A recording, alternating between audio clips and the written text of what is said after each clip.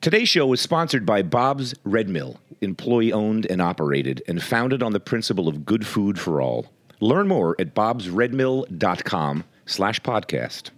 You're listening to Heritage Radio Network. We're a member-supported food radio network broadcasting over 35 weekly shows live from Bushwick, Brooklyn. Join our hosts as they lead you through the world of craft brewing, behind the scenes of the restaurant industry, inside the battle over school food, and beyond. Find us at heritageradionetwork.org. Hi, everybody. Welcome to Andrew Talks to Chefs. I'm your host. See, I already sound too serious. You really just need to have fun. Okay, so here's the thing. I have been told by several listeners and several friends and my wife that these intros are too serious, that the show is a lot of fun and these intros are too serious. So now I'm trying to do this without a script and be this happy-go-lucky host. It doesn't come naturally to me, but I'm trying to do it. You can totally do it. So I'm going to try again. So I'm Andrew Friedman. I'm your host, and we have a great guest this week. The guest is Amanda Freitag, who you probably know as one of the judges on Chopped. But Amanda, as many people probably don't know, and this is what we spent the whole hour talking about, Amanda had a huge career in New York City, first as a line cook and then a sous chef, and then as a chef in her own right at several pretty well-known restaurants in the city. And I've known her for a long time. She's what? She also has a great laugh. She's got a great laugh, which you're going to hear all the way through this interview. The interview was just a blast. I think you're going to love hearing Amanda and hearing about a part of her life that probably most of you don't know. And that's all I'm going to say about it. So that's our intro. And here's Amanda Freitag, recorded about a week ago at her office in New York City. I hope you enjoy it.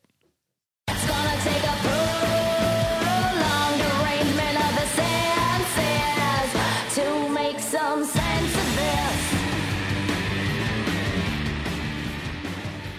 So, Amanda, it's great to see you. Always good to see you. For the second, we haven't seen each other in forever. I know. And then we saw each other at Missy Robbins's Book launch. And you very kindly said, can I come on the podcast? Yes, of course. And you made my day. well, thank you. It's my pleasure. And I was trying to remember when we first, did we meet when you were at Verbena? I think so. We did, but Yeah. we didn't really know each other back then. No, probably not. I was working all the time. Yeah. I was spending most of my time in the kitchen. Yeah. Yeah.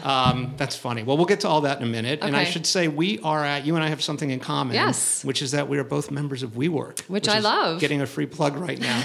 We're not going to divulge Amanda's one? location. Yes. We're not going to divulge Amanda's location. We wouldn't want I'm hordes of people waiting outside yes, to meet yes. me. I have a less high profile, so I'm at the Irving place WeWork, and Amanda's at a different WeWork in New York City. I actually couldn't afford that one, but that's No, another story. But you have an office. I Yes. have a hot desk. I just have a I have desk. an office. Yeah. Okay. So I hope that makes you feel better about your standing in the world. So before we jump in on your biography, can you just tell me, because I'd love to get a sense of your life at the moment. My life at the moment. Just tell me the last week.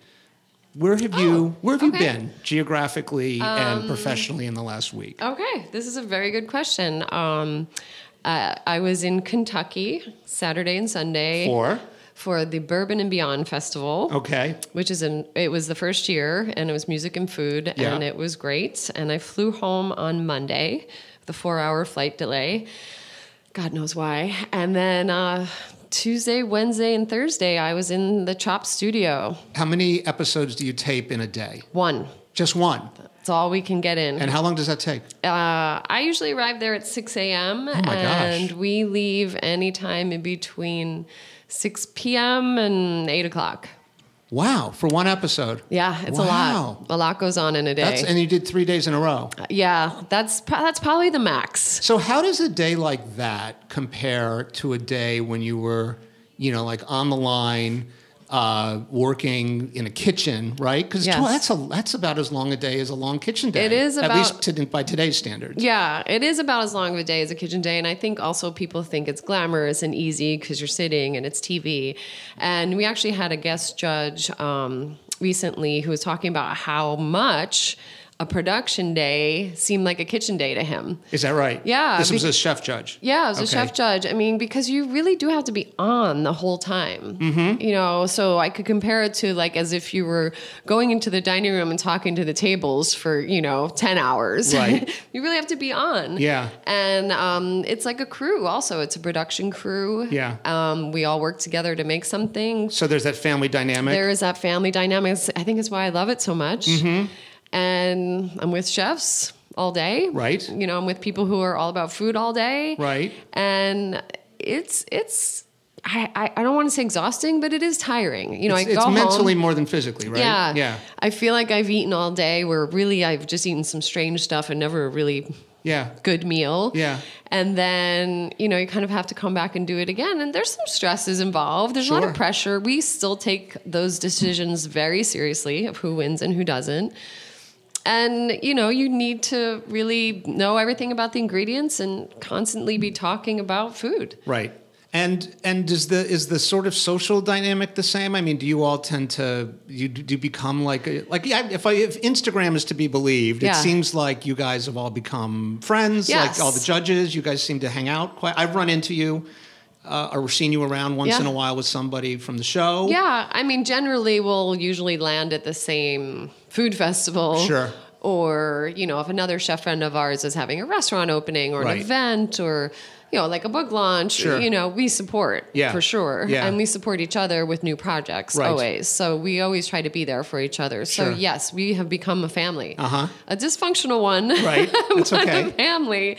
And it's been very interesting to see it grow over the years. I mean, we started at the end of 2008. Oh my gosh. So I we didn't have realize it'd been that long. Quite a long run. That's great. And still Yeah. going strong, it feels like. Still going strong. Yeah. I mean, I don't want to knock on something, Yeah. but we're really lucky, and actually Ted Allen the other day was saying like how, we got to that sort of 7-year stretch and it felt like, wow, we've been doing this for 7 years in Sure. kind of a exhausting manner. But at the same time, as soon as we turned the corner, he was like, holy cow, Yeah. we've been doing this for 7 years Yeah. and let's keep going. Like then Right. you get that remotivation of, maybe we'll break some records. This is amazing Yeah. in this day and age, to continue to be this strong Uh-huh. That's as great. as a show on a network. Okay, so let's go back because I don't know how many people know your history, but before this chapter in your life, you had a very successful career in New York did. City Yeah. as a New York City chef. I'm happy to talk about it now because what I've been saying recently is younger people have a very short attention span. Yeah. So a lot of people who just see me on the Food Network don't know about anything that I've Right. ever done in the restaurant industry because I don't currently have a restaurant. Right. So if they forget or they maybe don't even know that Yeah. I had 20 something years of experience as a hands-on working chef. Yeah. So And I mean, very- that's how I still think of myself. And very prominently. I mean, so let's get into this. So Yeah. first of all, before that chapter, you didn't start in New York. You're a Jersey girl, proudly, did. I assume, Yes, like every very Jersey proudly. girl I know. So where in New Jersey did you grow up? I grew up in a town called Cedar Grove. Okay. In the suburb, right outside of the city, near Montclair and Verona. Those Okay. are more familiar cities Yeah. in that area. But I was born in Jersey City, so I'm 100%. I can only say that I'm lucky that I don't have the accent.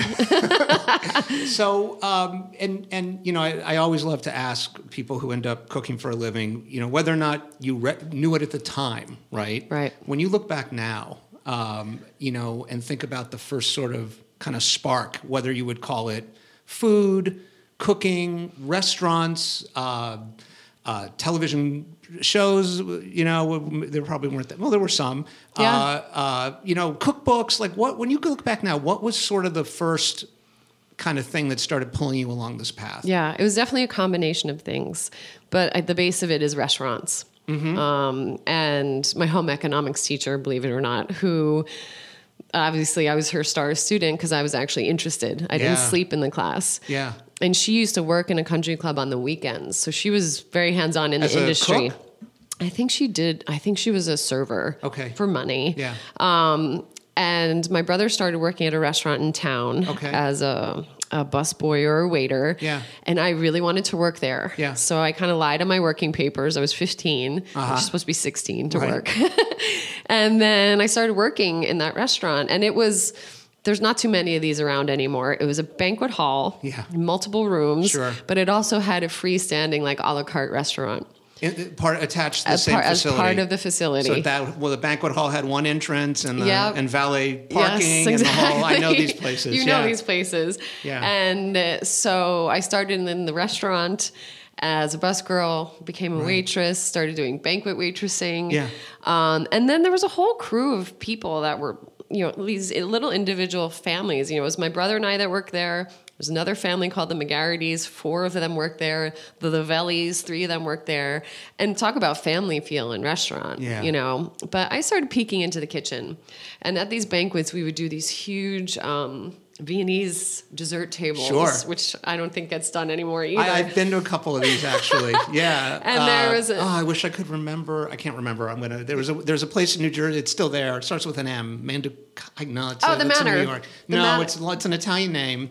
I can't remember it offhand. But anyway, they did the Viennese hour. It's like, for people who don't know, it's a big deal. That is, it's an Italian-American tradition at big events. Yes. And it is literally, you go into a room and it's like what you would normally associate with a savory meal. Right.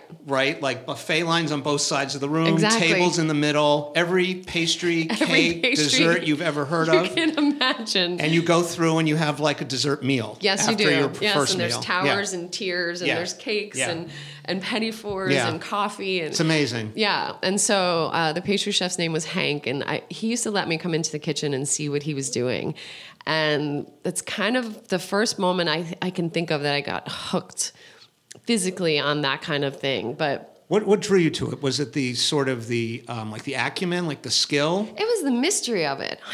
I thought, how is he doing this? Yeah. Where is this all coming from? Right. How does he make it? Are there hundreds of people? What kind of stuff caught your? Do you remember? Like what kind of things he was? Beautiful cakes.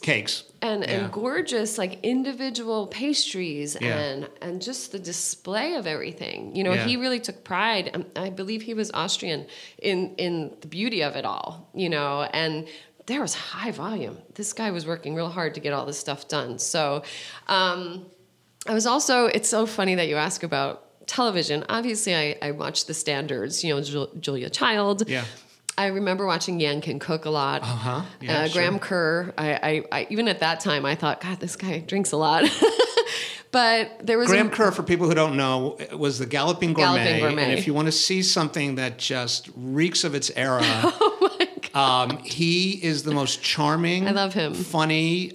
It was a cooking show. With an audience. With a live studio audience. He often drank on camera. Yes, he did. He often wore funny costumes, like he'd put on a suit of armor or he was period quite the entertainer. Outfits. And there was often a travel component. Yep. And there's a ton of them on YouTube. But anyway, this was already ancient history when you were watching it. Yeah, I mean, it was probably in reruns when I was watching it. Yeah. But there was a movie that actually, I know it sounds so crazy when I talk about this. It was called Who's Killing the Great Chefs of Europe? Yeah, sure. I don't know if you know the movie or not. Yeah. I was fascinated by it. Yeah.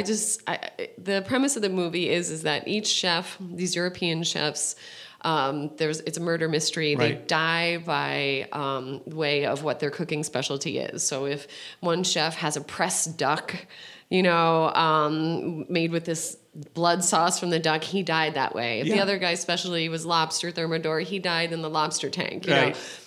It was just the food, the romance of the chef world, and European chefs at the time were the only kind of chefs that I had to look up to. Yeah. It wasn't a thing in America. Yeah. It was very blue collar, the work in America at the time.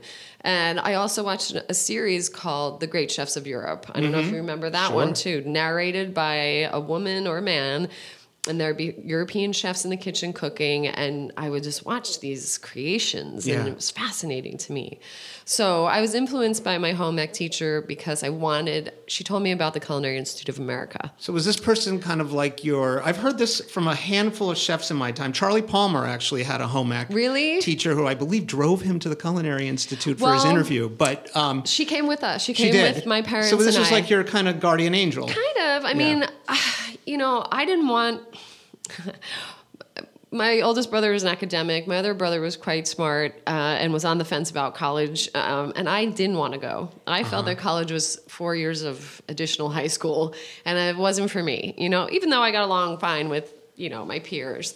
And how were you? Sorry to interrupt. How were you? This is always interesting to me. How were you academically? I was a great student. You were a good student. I was a good student. I was in all advanced classes. Okay. I loved math. I was really a good student, and I wasn't interested in more of that. Yeah. And maybe I just didn't have the right introduction to what college is because in my mind it was just more of high school. Yeah. So she told me about this school, which I would have never have known about if it wasn't for her. Right. And then we went and toured it with my parents. And they used to do a thing called the Taste of the CIA, where you toured it and there were chefs, at tables making food and showing you around the school. And that was like a sales pitch. Fascinating. But that was for prospective students? For students. Okay.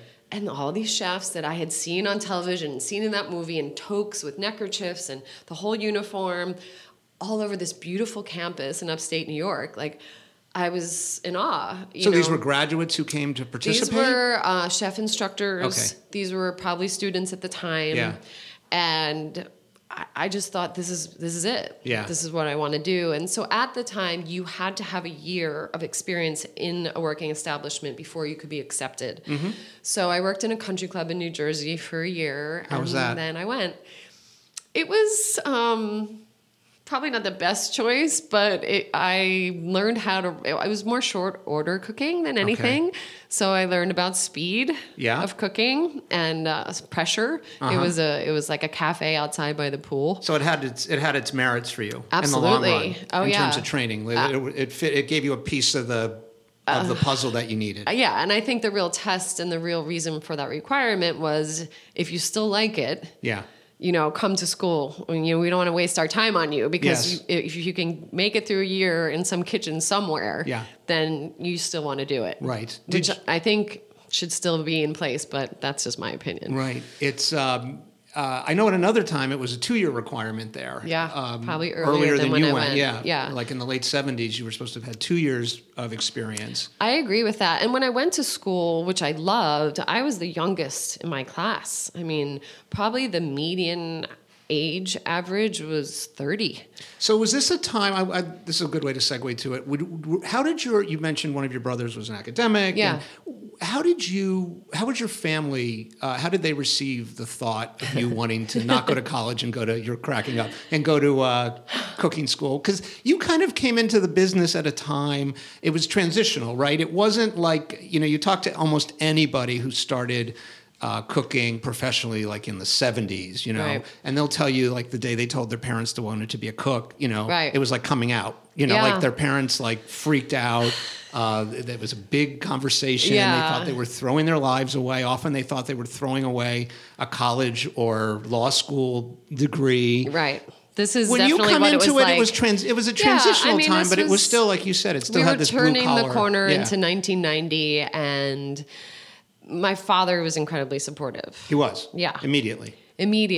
I think because he had a slight interest in it. I mean, he was a systems, analyst, data. He was a computer guy. Yeah.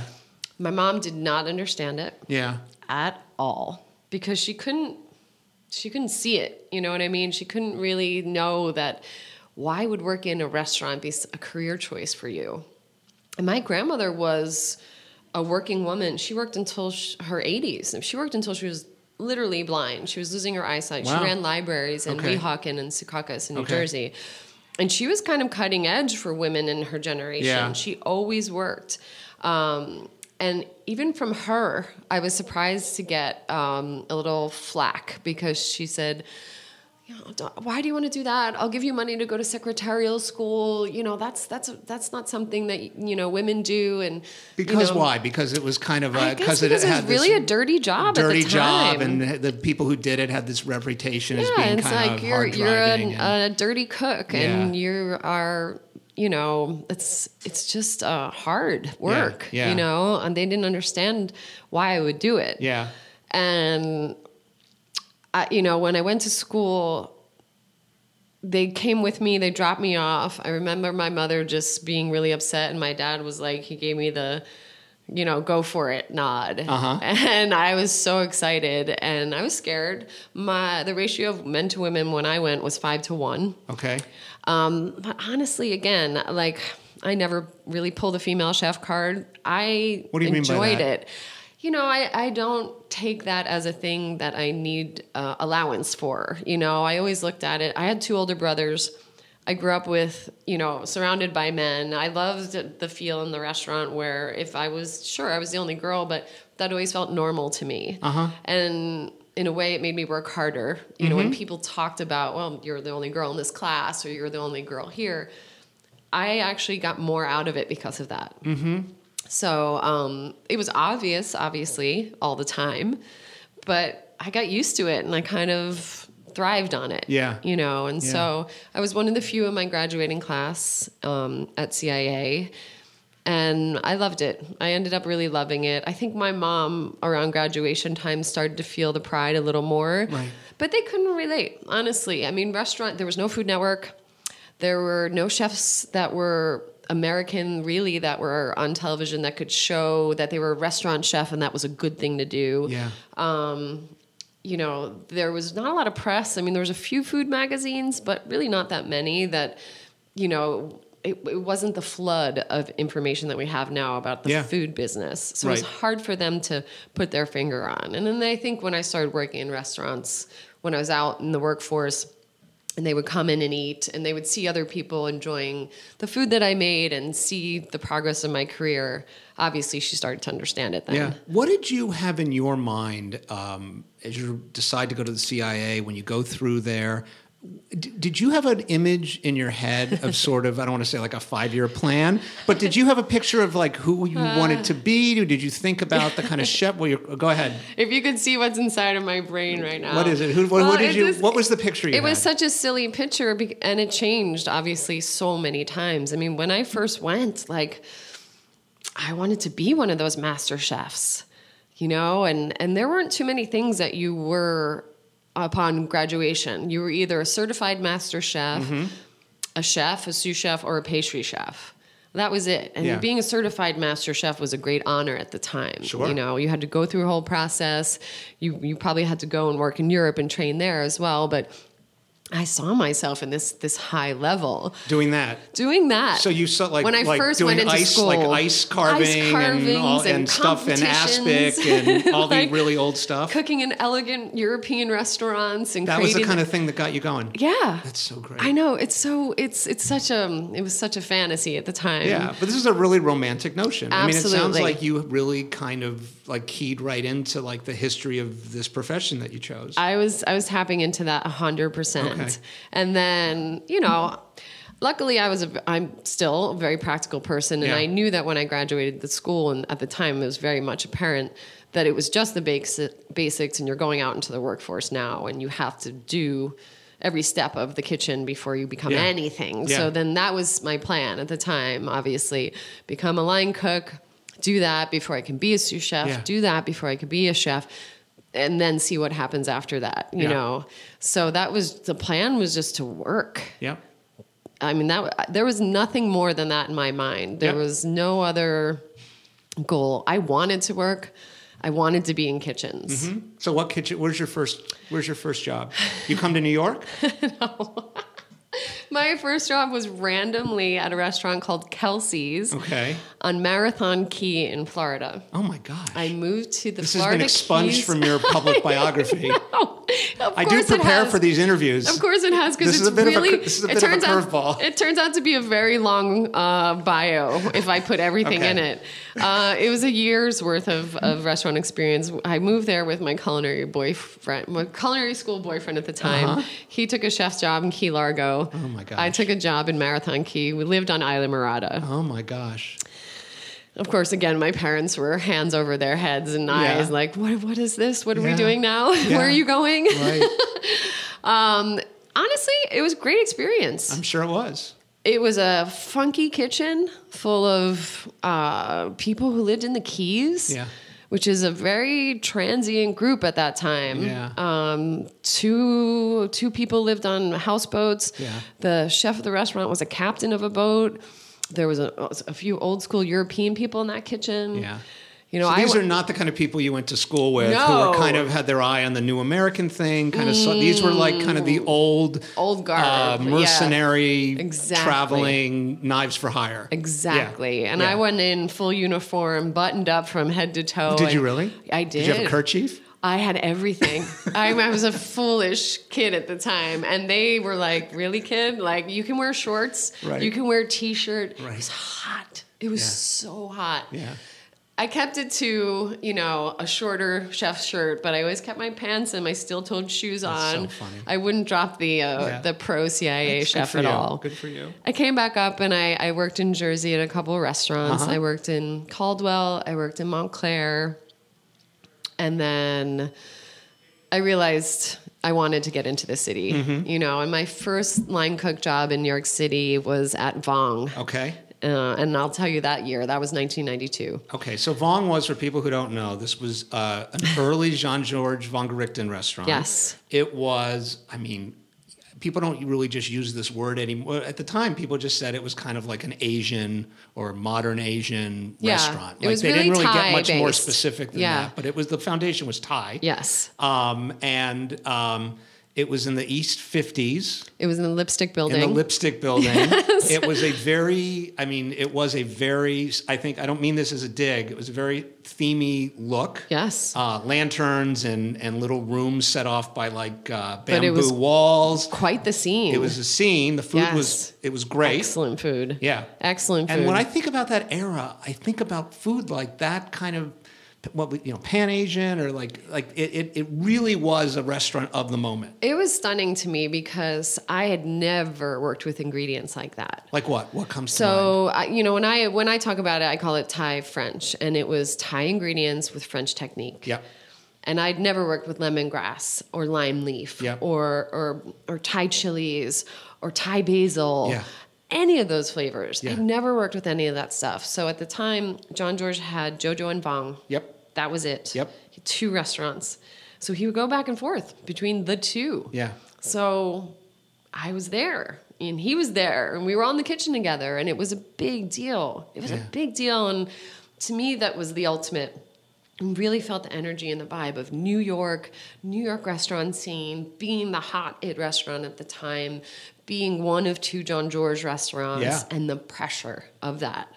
And I started in the pastry station, plating. That was it. That's where I started.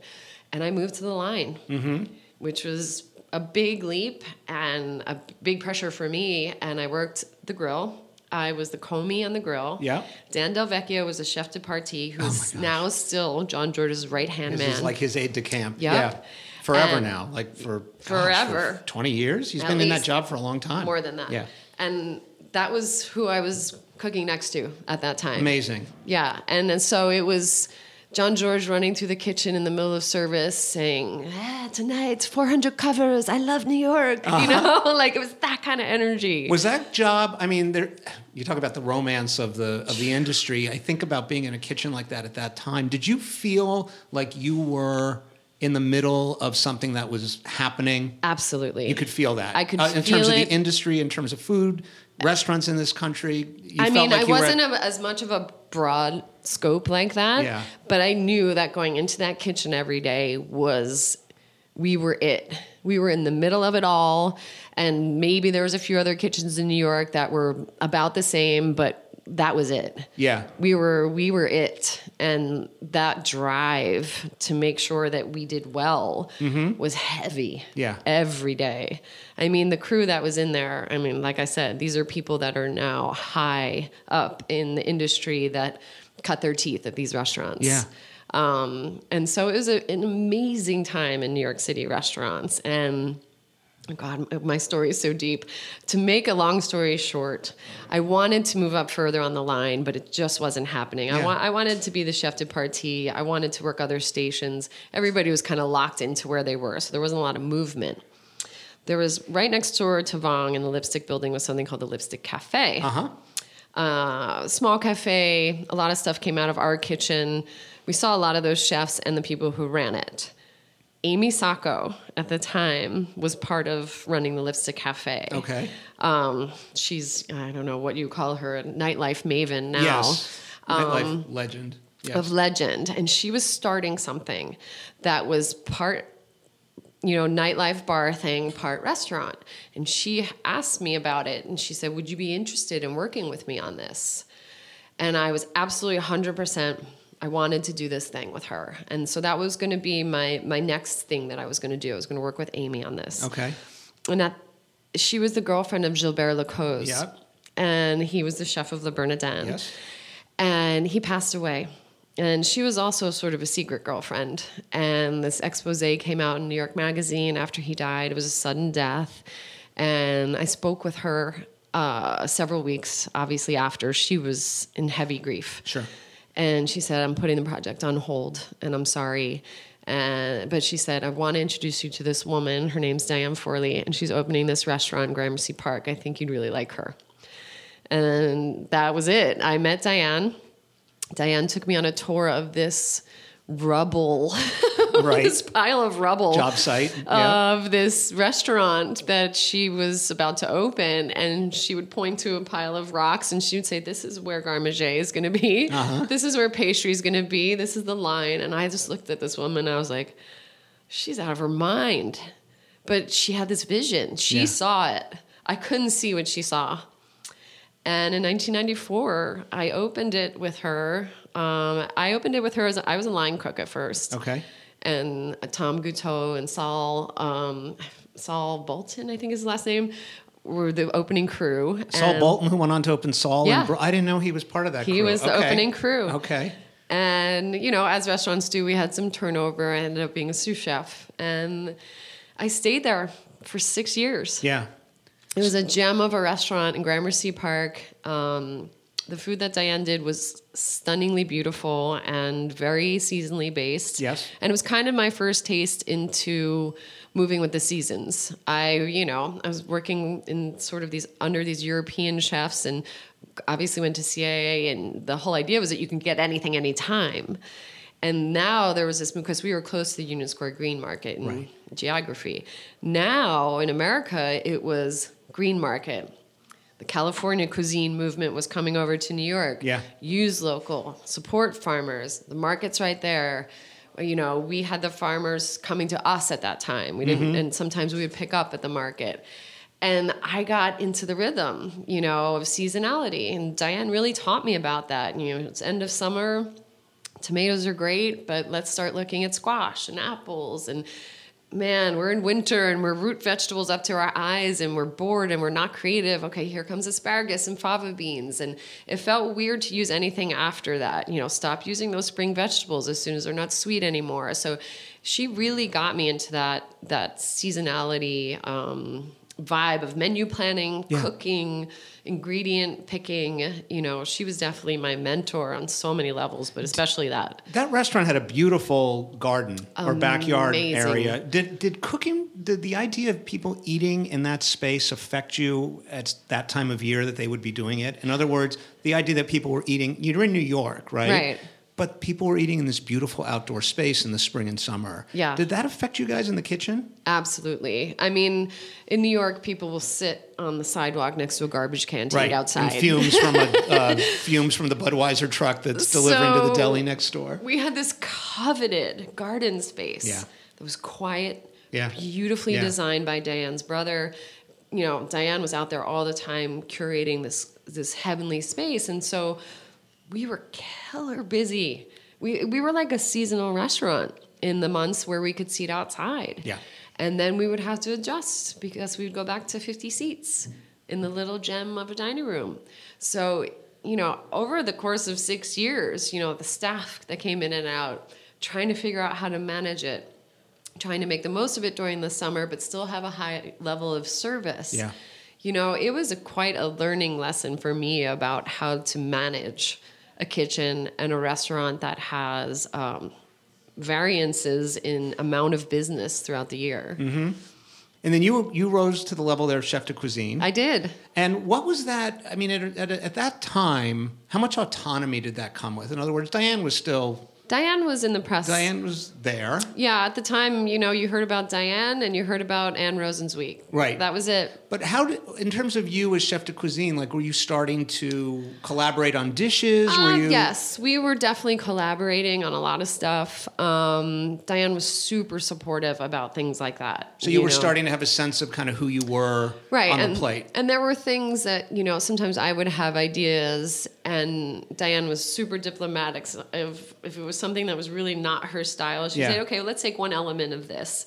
And then I would kind of on the side start my own little notebook and say, okay, I would have done it this way, you know, and I was starting to see what my style is different from her style. So you were able to evolve. Yes. At the end of the day, she would kind of keep it in the Diane Forley lane, the customers which expected, I highly respected. But you were given the room to sort of start thinking in the way that you would eventually be thinking on your own. Absolutely. It was the most ideal scenario I could have ever asked for. And I try now in my chef life to emulate that because I think it's really important to give back to the people who are loyal to you and stay with you and work with you. And Diane was great. She would take me to events. She made it possible for me to have a stage in Paris. She was always very giving, and because I think she knew if she gave to me, that only benefited her. Right. It's great. Which is rarefied thinking these days. Right. Okay, at this very sweet moment, let's take a short break. Yeah. And we'll be right back. We're talking with Chef Amanda Freitag in New York City. And we'll be right back on Andrew Talks to Chefs. Lucky like a four-leaf clover, shining like a penny bright, landing on all four feet like a cat who's ready for a wild night.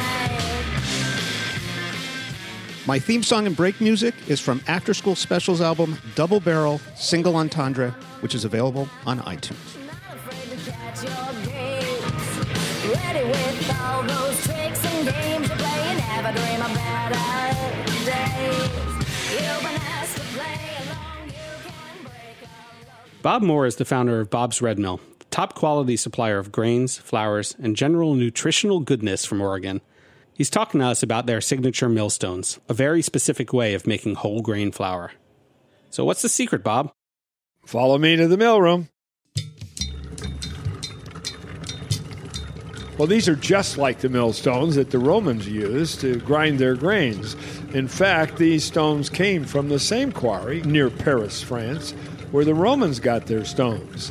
The company that makes our millstones pulls their quartz from the same quarry, and they make mills for us that are just wonderful. Bob explains how the millstones grind much slower and at cooler temperatures than modern steel rollers. The process keeps the grains cool, preserving the flavor and nutrition. Look at what they produce. I love how they keep things simple and just right. All the nutrition is there, just like nature intended. After almost 40 years in the milling business, they're serving up over 400 organic, gluten-free, and whole grain foods right here from the mill in Oregon, sending them off to destinations around the world. We think we can make a difference by sticking to the traditional way of stone milling. And so, that's what we're doing. To learn more about Bob's Red Mill and their mission to bring good food for all, visit bobsredmill.com/podcast.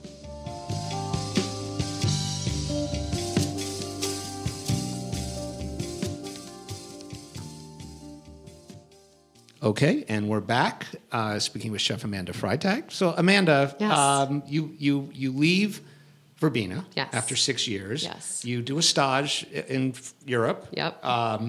And then you come back to New York City. Yes. And tell me, you start to have your own. I started to have experiences as outside a chef in your own of right.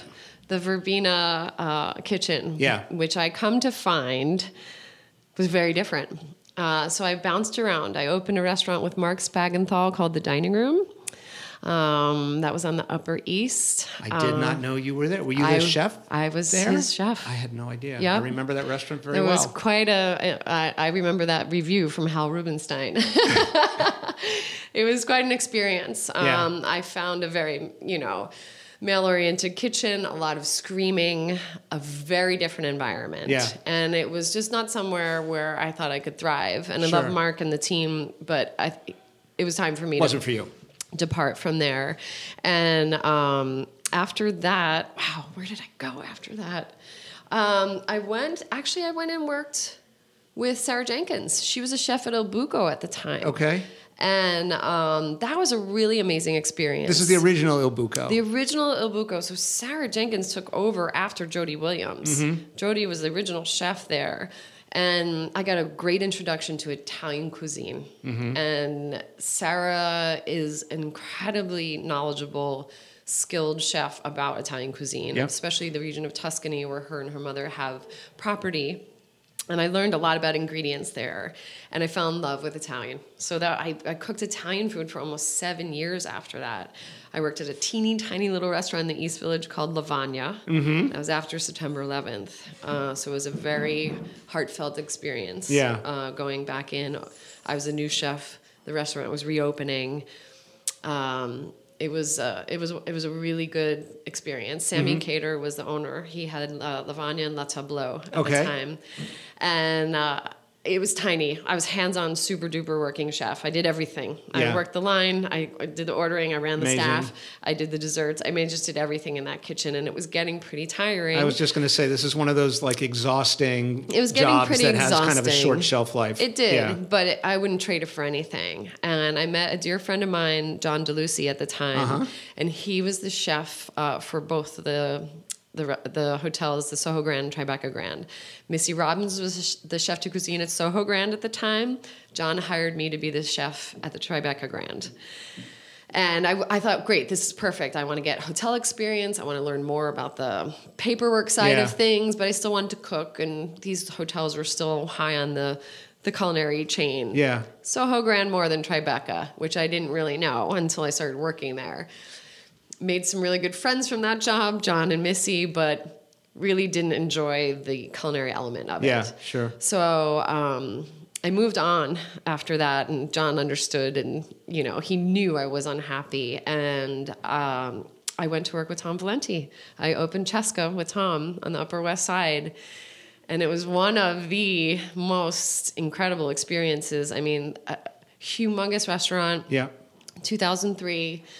Tom was taking over the Upper West Side. He had West, and this was his second place. So there was a lot of eyes on the restaurant. Yeah. And we opened something that we were very proud of, and that thing ran like a Big Mac truck. Yeah. I mean, and And it was from day one. I remember, this is when you and I first kind of really got to know each other, but I remember coming in there and, cause I lived in the neighborhood at the time, and I remember I remember coming in maybe the second time. The minute we opened Conan the door. O'Brien was at the bar and like, it was, but you guys had just opened the doors. Just opened the doors, Yeah. and I mean, it was an open kitchen, and the celebrities. It was kind of my first taste of celebrities connecting with chefs and restaurants, and the Keanu Reeves, Al Pacino, Robert De Niro, Woody Allen. I mean, the people that walked through the doors of of that restaurant was unbelievable. And I loved my experience there, and it was sort of my swan song at the time, to be Tom's chef de cuisine and to open that, to get a 2-star review, and to have that under my belt, to have opened something like that. Yeah. Because we had a lot of structural problems. We had a humongous staff. I mean, to have trained everybody and got that place going, we were so proud. Yeah. I mean, you just said chef de cuisine, but am I misremembering? I feel like people knew you were there.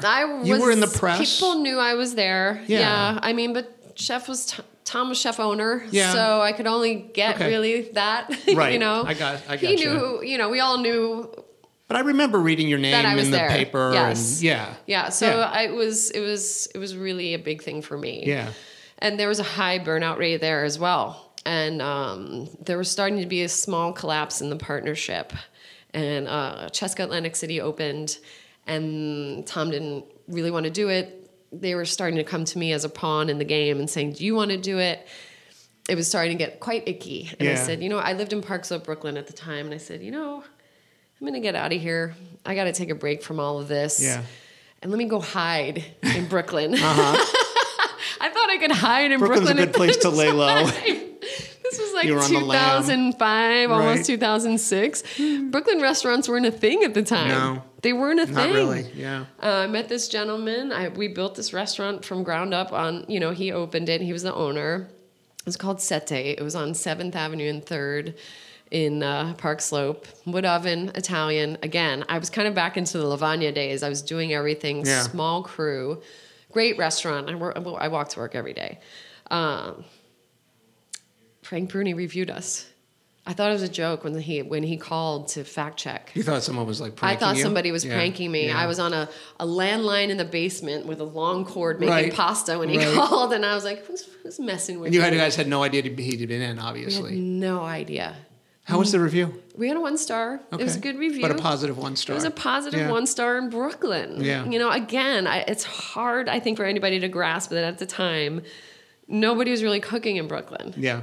They weren't. Very few people. Yeah, so I really thought I was hiding out there. Yeah, there's like Alan Harding and Yes. your old friend Saul Saul, Bolton and, yeah. and a handful of other people. I can't think of too many. Yeah. So I ended up leaving because it wasn't the deal that was originally proposed to me. And I became the chef at Gusto in the West Village.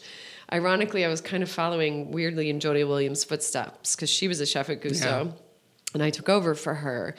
And it was 100% Italian again. So I was really in the Italian mode for a while. And that was an insane restaurant. The scene was too much for me. Yeah. It was not as culinary focused as I wanted it to be. And I was trying really hard.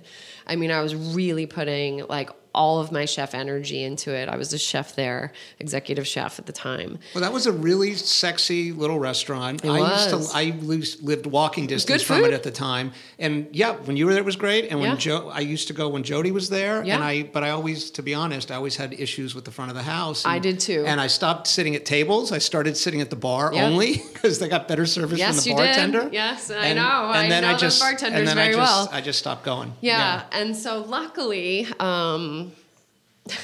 in a very fun way, I met Jimmy Bradley. He called me at Gusto one day, Yeah. which is very Jimmy. Yeah. I should say Jimmy's my old co-host from Heritage. We used to have the front burner here. But Yeah.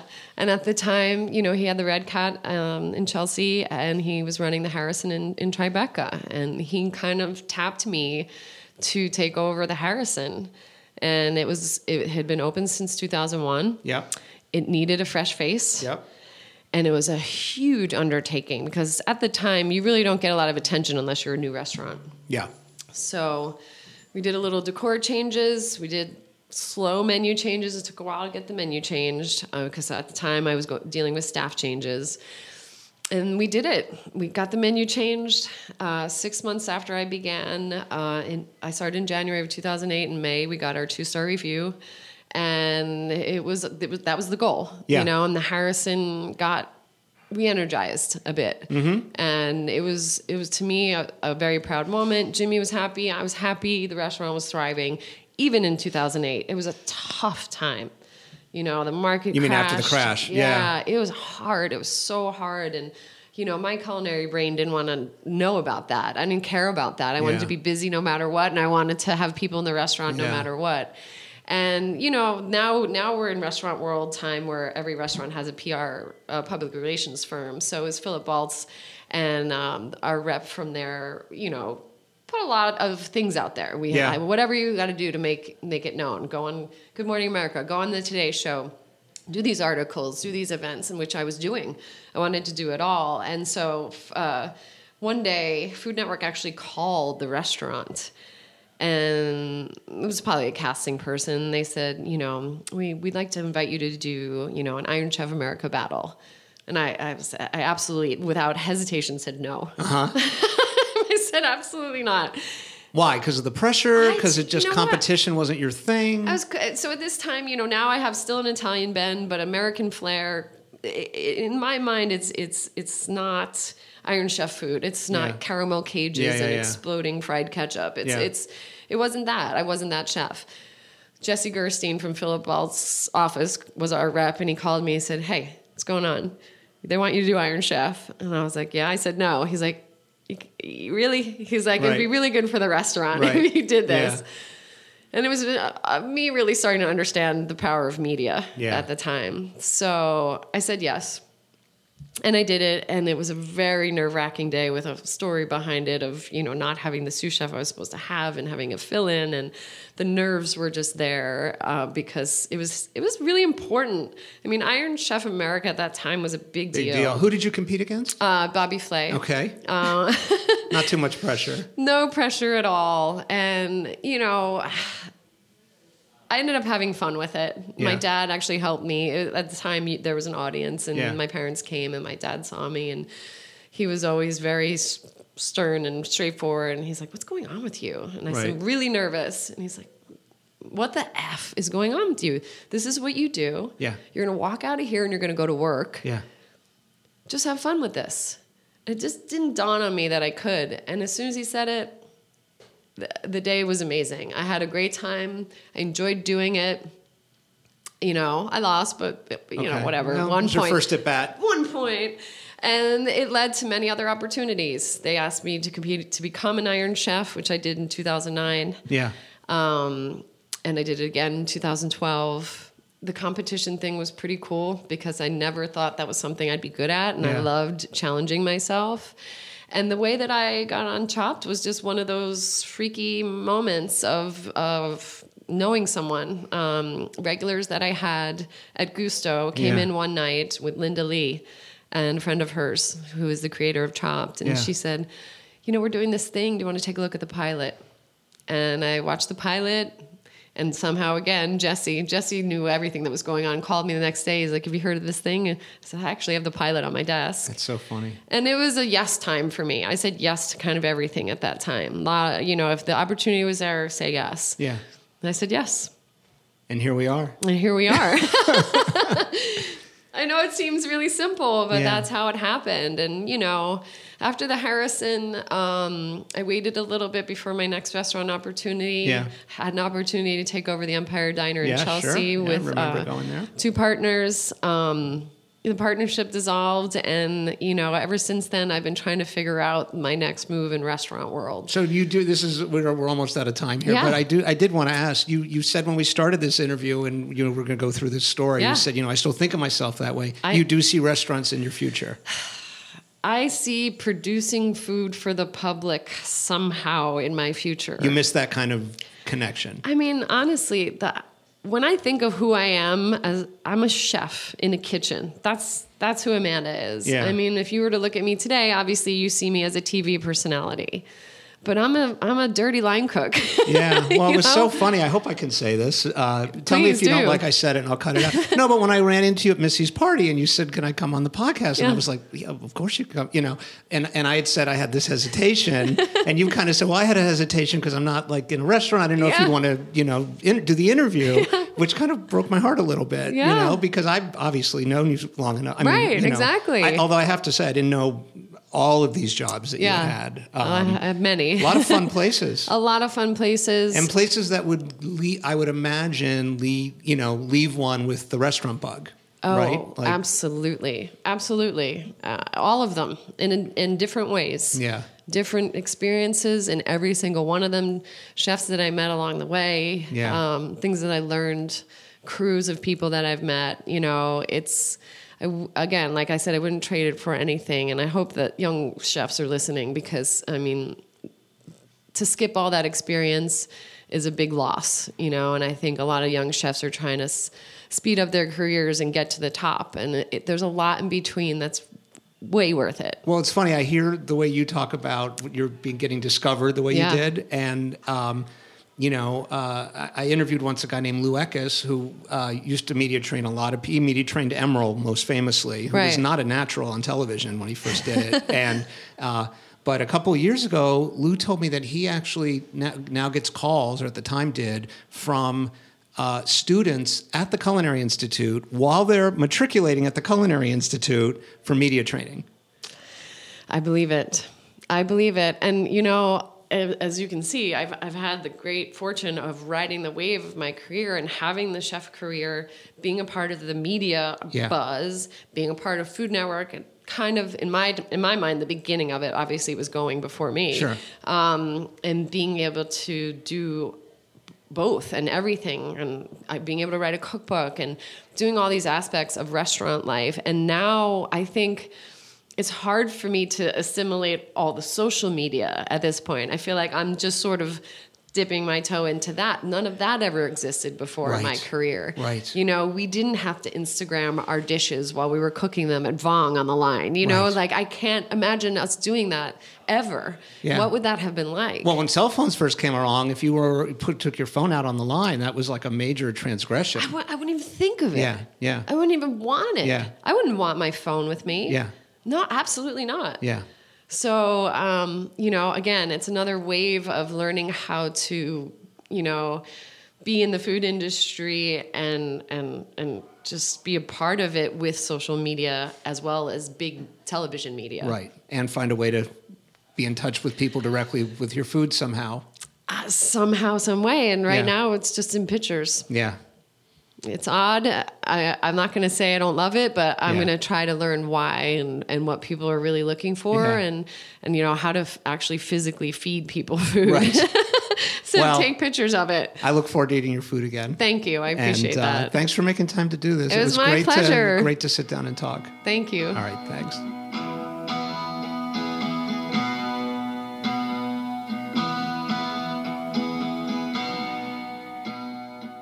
And that's our show.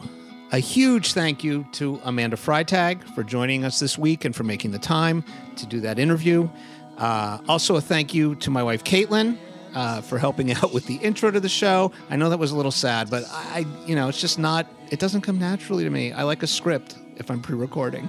And I haven't thanked, and I've been meaning to thank every week, David Tatashore, my engineer, who splices these things together and puts the music in and cleans up the editing that I've been learning how to do. And David, thank you for everything. If you'd like to follow the show, we are on Twitter and Instagram as @ChefPodcast. That's @ChefPodcast. If you'd like to follow me personally, I'm on Twitter and Instagram as well, @ToquelandAndrew, TOQUELAND Andrew. That's again, Twitter and Instagram. You can subscribe to Andrew Talks to Chefs on iTunes or Stitcher or wherever you subscribe to your podcasts. And as always, if you'd like to leave us a review on iTunes, it helps people find the show, and I'd really appreciate it. Thanks a lot for listening, and I'll look forward to seeing you back here next week on Andrew Talks to Chefs.